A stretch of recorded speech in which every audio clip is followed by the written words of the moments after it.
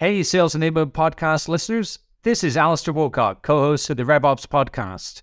We have another special episode for you coming right up. So if you like what you hear, come and subscribe and join us at the RevOps Podcast.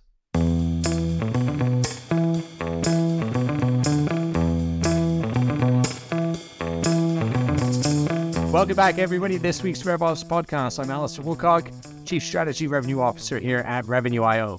I'm very excited to have a guest with me today, Jeff Bajorg. Jeff is a 7.5-year CTP. He coaches, he trains, he consults, and is also a market-leading author with the book Rethink the Way You Sell. And Jeff, delighted to have you with us. I know you speak around the world. You speak on many different podcasts, all those things. It's just great to have somebody that relishes the trade craft of sales with us here today. So welcome, Jeff. Thanks for having me. I'm glad we could get together and talk about this. We had a couple of prep conversations. We were introduced a couple of months ago, and I've always enjoyed our time together. And it's funny you mentioned that about the trade and the craft of selling. I posted recently on LinkedIn. I said, I've been doing this almost 2 decades. I still get chills when, good things happen in meetings. I still get that pit in my stomach when I wonder if the deal is going to come through. Like there's never a dull moment in sales. And when you can embrace those ups and downs, the inevitable things that you cannot control, it's just so much richer of an experience. And it never gets old. Yeah, I couldn't agree more with you. And I reflect back on some of our conversations, some things I've seen you do in the market as well. And one of the guiding principles I know that you have that I really find fascinating, and you say to people that belief is a superpower. Uh-huh. Now, there's many places we can go with that. Right. But in the context of sales, what exactly is the superpower of belief? What's going on there? Where are you coming from on that? Well, I think, if you don't believe you can, and I'm from Detroit, Henry Ford's kind of big around here, and he's known as saying that if you believe you can or you believe you can't, you're right. Doesn't matter, right? Where your mindset starts you is inevitably where you're going to end up going. But it's one of those things that's not really talked enough about. It's really taken for granted that, well, yeah, of course I have confidence, and of course I believe that this is worth selling, and so I'm going to take it, to market, and I'm going to put myself in front of people that I don't know and ask them for money. Essentially, that's what we do from a professional sales point of view. But in order to really do your best work, you have to have full alignment between what you do, who you're doing it for, how you do it, and why. And what I've been really interested in, particularly over the last couple of years in my consulting practice, is all the training in the world is only going to take an organization so far. Right. We know over the last 50 years or so, we've done a really good job professionally of distilling selling down to a science. We know what needs to happen, and there are so many ways to make those things happen. And if you want to bring someone in, or you want to talk to someone, or even go find your own information about how to better and more effectively get through your sales process, there's not a whole lot that's new, but more reps are missing their targets than hitting them still. So I start to wonder, is it a training issue? Is it a skills issue? Or is it something else? And it almost always comes back to the level of belief that a sales rep or a sales manager or whoever has in the way that they're doing things. Right. You can give me some playbook and you can say that it worked for you, and I can put it into play exactly the way you did it, and it won't work for me the same way it works for you. And then I'll start to doubt it, which is the opposite of belief. And then I'll find another playbook from another tried and true top performer, and I'll do exactly what they did, and I will get mediocre results. And then I'll start to wonder, well, maybe I'm the problem. And the answer is, yes, you are the problem, but not because you're incapable, because you don't believe enough in yourself to trust your own intuition of the right way to do these things. You're too busy looking for someone else's scheme and not just sitting down, think about what needs to be done, think about the intuitive way that you would go about accomplishing those steps. And when you believe enough in yourself to trust your own intuition, that's when your best work becomes possible. And so that's why I say belief is your superpower. Look, mediocre results still might be a little bit better than what you're getting right now. You may call that a success. That's fine. But I don't believe that you can do your very best work unless you have that full alignment, unless you have been given a space where you can be creative, where you can have fun, where you can feel free to fail enough to learn, and until you are really encouraged to bring your whole self and your whole authentic intuition to your sales methodology. I don't believe you're doing your best work until you can do that. And that is really where I help people. I say it all the time, like, you didn't come here to be mediocre. Yeah. You came here to learn how to blow the lid off your own potential and do great things. It's not a new closing technique that you need. Yeah, I think it's the art and the self-belief to go with the science. Yeah. Jeff, I think you hit on a really important point at the onset there, that, look, we are living in an age where 2/3 of reps are missing quota, right? You have about 30% that is 0 to 30. You have another 30% that are 30 to 70, and you got, the rest in the plus 70 thing. So 2/3 are missing it. You see buyers saying, by the way, when I actually talk with a rep, 83% of the time I find the conversation worthless. Yeah.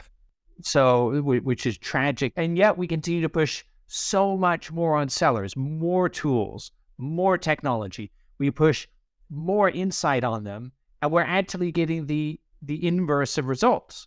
They're not getting better. It's getting harder to sell, and the selling that we're getting is getting more and more average. And so I think it's the humanity, it's the personalization that needs to come back to it. And you're right, the self-belief is so key to that, right?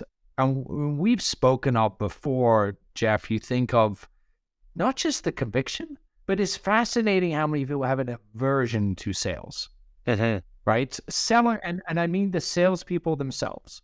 And here's the kind of the easy example of that. When you're at a dinner party or being introduced or things like that, how often have you met a professional seller, you ask them what they do, and they give you every answer except, I'm a salesperson. Yeah. And I take great irony in that, because when you actually understand what salespeople do extraordinarily well, the facts are remarkable. It's one of the highest paying professions worldwide. 65% of all CEOs of publicly traded companies have come from a sales background at some point in their career. And if people are prepared to, career development is high for that role, and people are prepared to pay a lot for it, they're amongst the highest paid, and you're exposed to all of these people around the world through the travels of communication and engaging with buyers, wouldn't you want to celebrate that? Yeah. Like, you're clearly, like, to be human is to storytell. It's to espouse things and share greatness of how to accomplish different things. And yet, going back to my example, how many sellers have aversion to even being called a salesperson? Why? Somewhere along the way, we were taught that there are some bad actors out there that want to separate us from our money. And I think, when you go back 100 years, selling was a noble profession. It was about helping other people. It was about doing good in your community. It was about solving problems. It was about providing solutions. And then at the latter half of the 20th century, we started, I really believe this was because corporate profits were starting to be scrutinized a little bit more often, and forecasting needed to be accurate.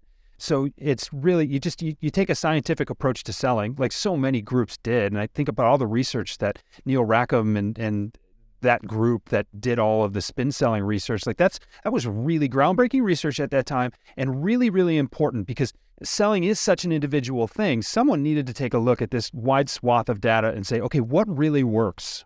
And that's important, because that's how we get better. Yeah. But then when you recognize that everything became as predictable as possible, when you want predictability, listen, predictability and mediocrity go hand in hand.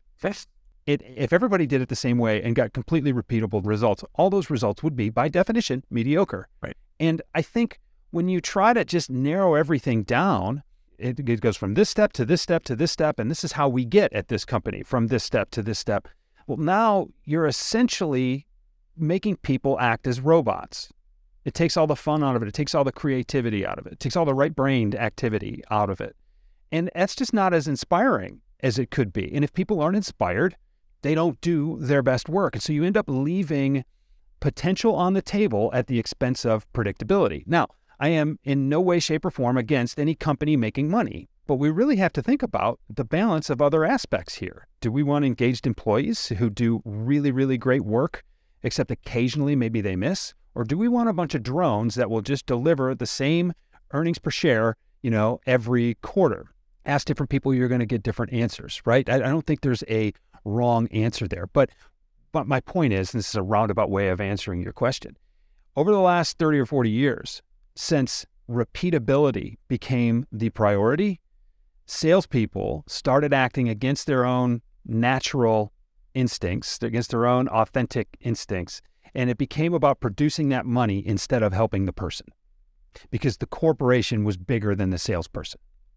And now what you're seeing with social media, what you're seeing with everybody's ability to connect with one another, share information, and really, I think, take a stand against people who aren't acting in their own customer's best interest, that stuff's not tolerated anymore. And so you can't get away with it. And now people like you and I, we want customers for life.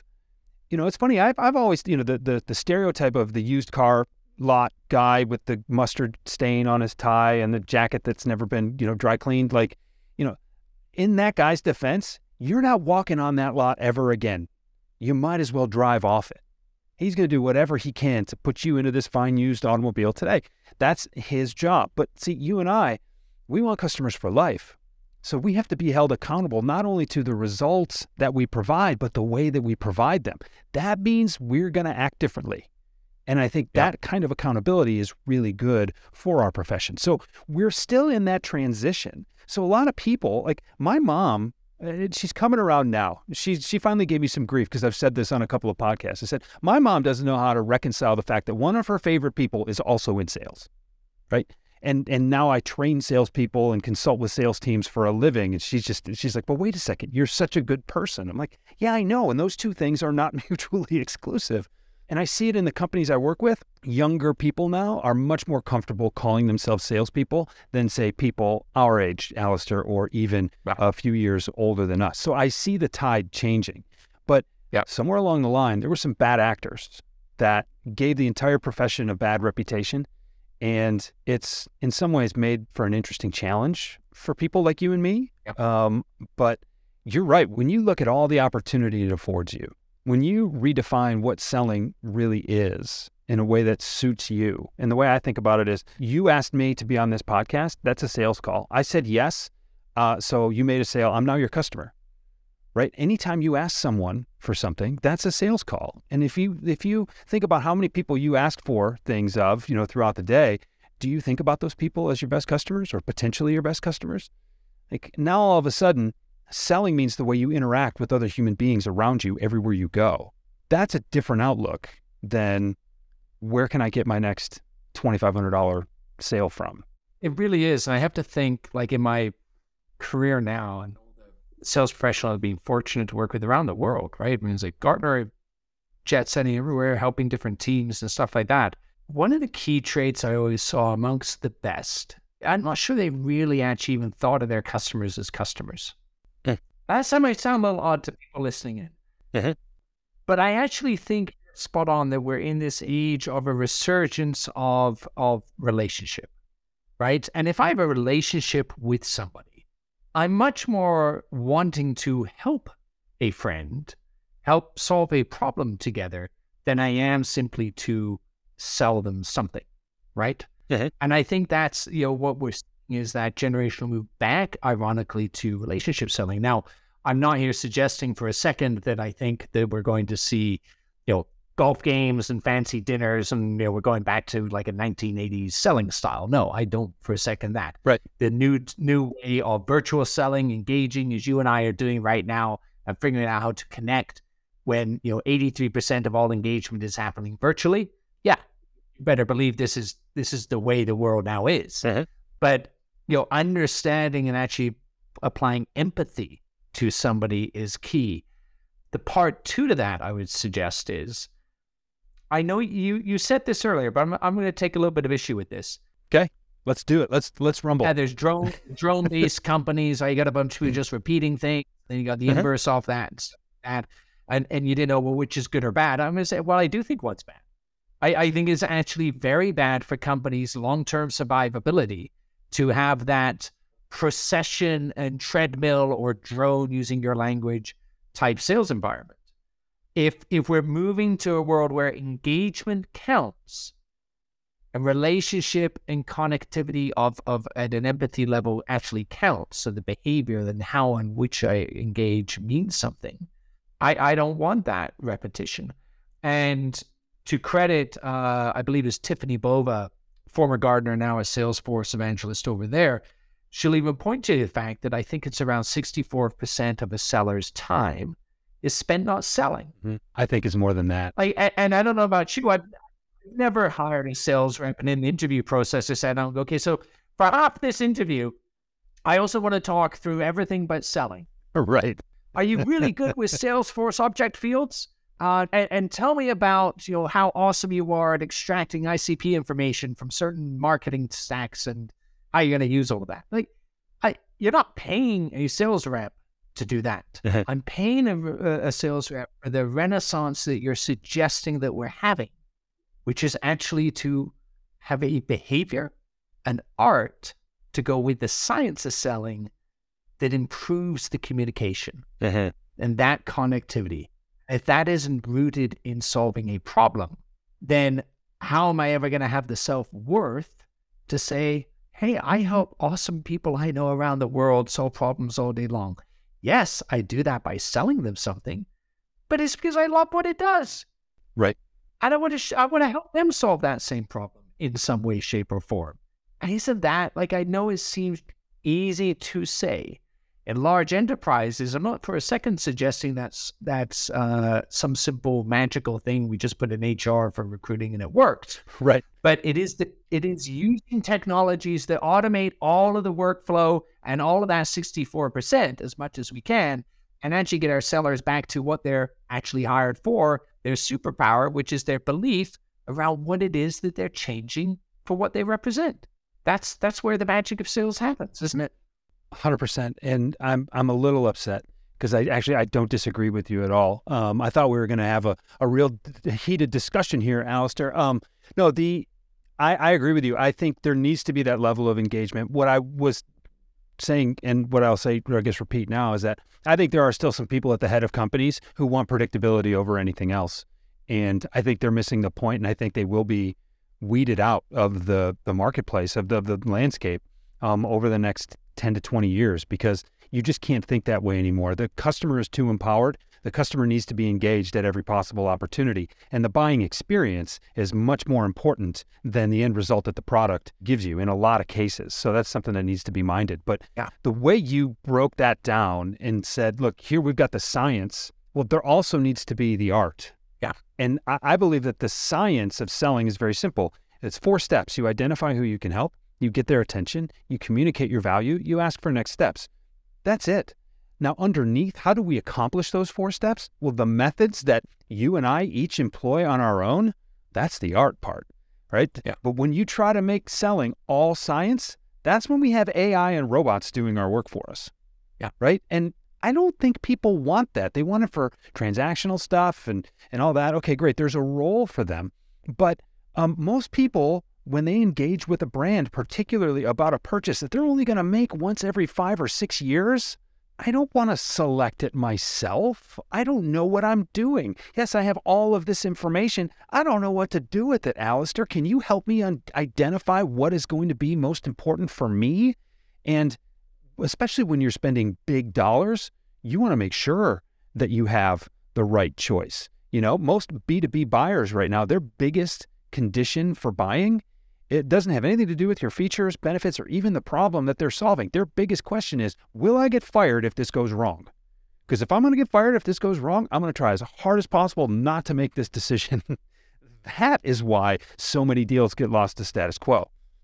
100%. I think so. That's a really interesting thread if we pull on that, because one of the key things, I remember Brent Adams and several others, Nick Tolan, who's was one of the original writers of Challenger.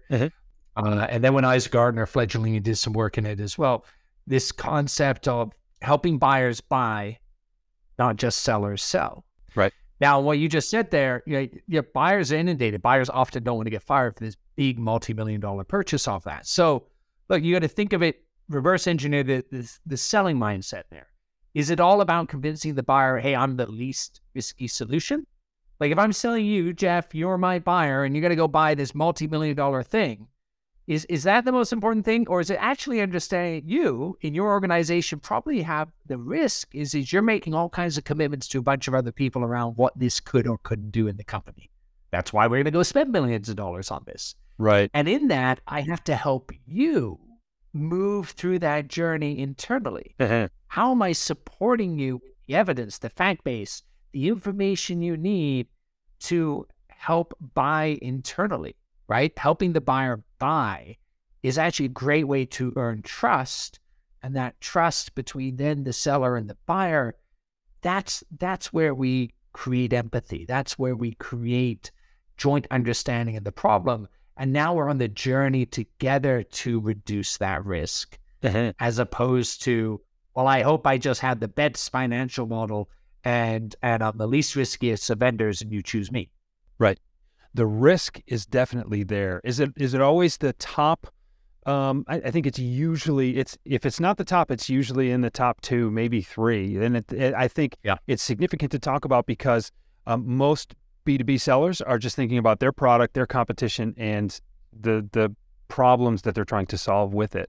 And there are other more global factors involved. But what you talk about as far as helping your buyers navigate the system, you don't always have access to the ultimate decision maker. You present to someone who has been delegated the responsibility of speaking with you, and then they take it back to their team, and they don't know the product as well as, or the solution as well as you do. They can't possibly be tasked to sell this cold, right out of the box. I mean, heck, the first 10 or 15 times you made a sales call working for this company, you fell all over yourself and didn't get it right? So now you're trusting someone else. The professional sellers out there who do really well, they anticipate the objections that champion inside the organization is going to have. They anticipate the conversations. They anticipate the environment that they're going to be in. And they say, okay, here's what needs to happen. If we're on the same page here and you think this is the thing that can help, right? You're getting that commitment first. Now it's like, all right, when you go back to your organization, here are some things that you're going to run up against. I've got you. I'm here to support you. Anything you need, that's fine. I know I can't have the conversations, but once you've made that initial sale of, yes, we believe that this is the right solution, we just need to go back and get consensus.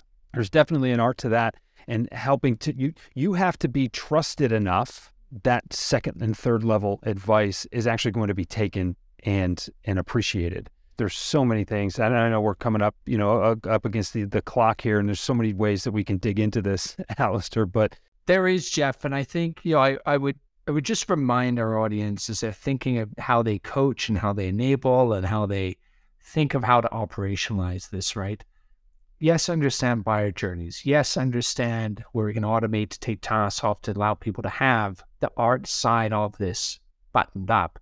And as you're thinking of that buyer, remember in this example, that buyer that's making this big multi-million-dollar purchase has a bunch of risk. They don't buy every day. Sellers do sell every day. That is the value the seller brings. The seller actually has a lot of experience on how these things go down. They have the data, they have the evidence, they have the understanding of the risks and the hurdles that are going to come on. And not just of closing the deal, what happens after the deal. And if a seller projects and understands what happens after the deal and helps that life cycle and that person understand that, that's what they need the assistance on. Now, before we run out of time though, Jeff, I want to end on one that just I think is one of the most marvelous points you have in your book, Rethink the Way You Sell. And that is, you ask a really great question. Who makes the most money in sales? Is it the seller or the buyer?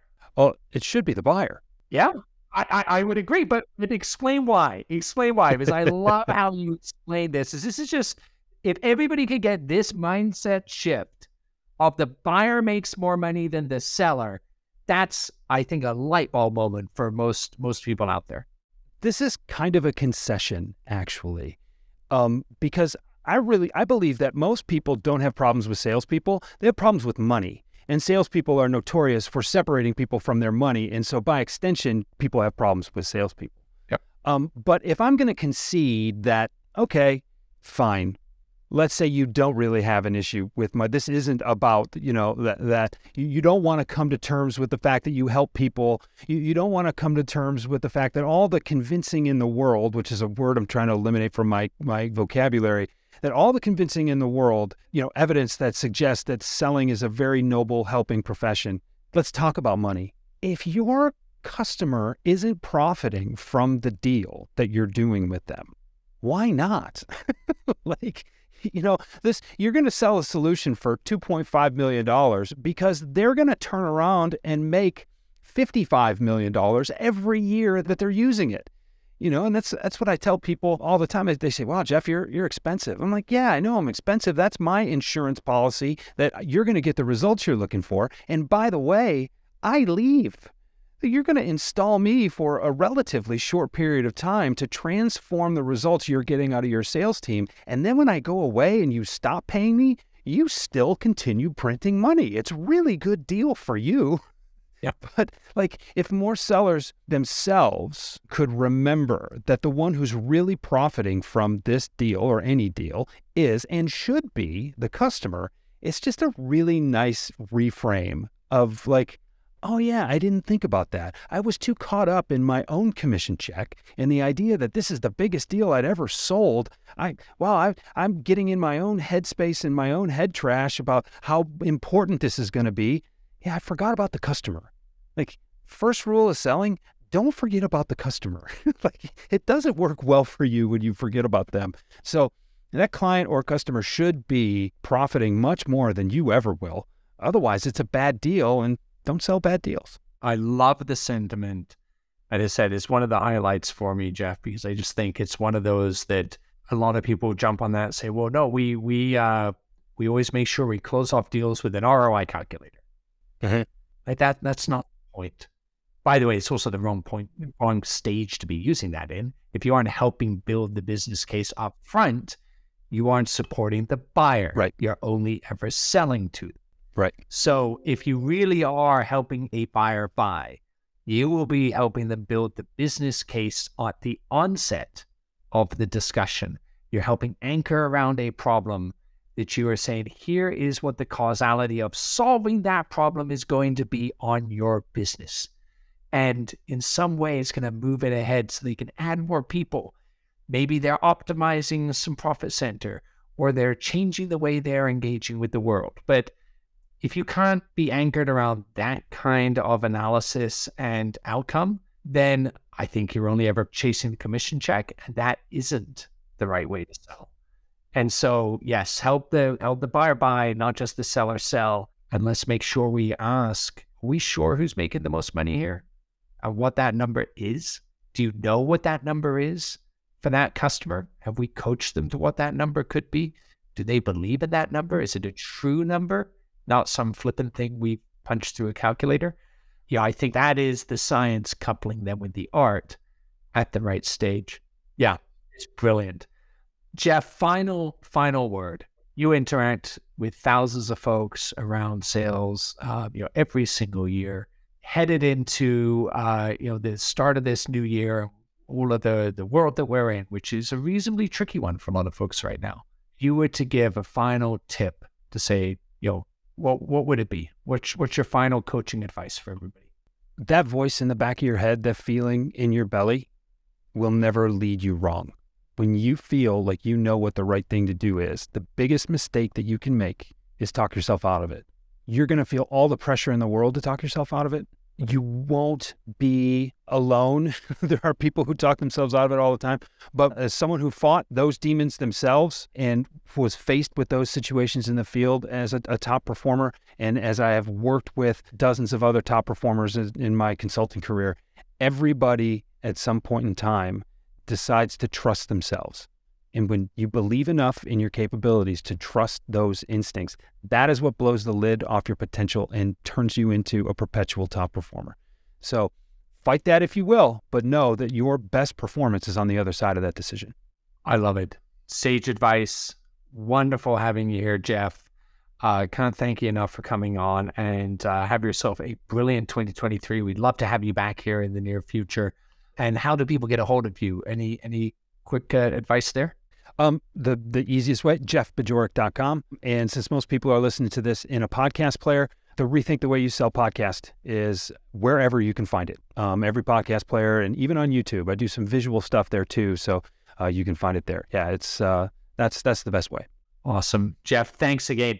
And appreciate all of our listeners tuning in today. Please don't forget to like and subscribe, and do check out our call-in number and send in your questions to Howard and I. We will be sure to answer them and feature them in an upcoming podcast episode as well. You can reach us at 323-540-4777. That's 323-540-4777. Thanks so much, Jeff. Everyone, have a wonderful week.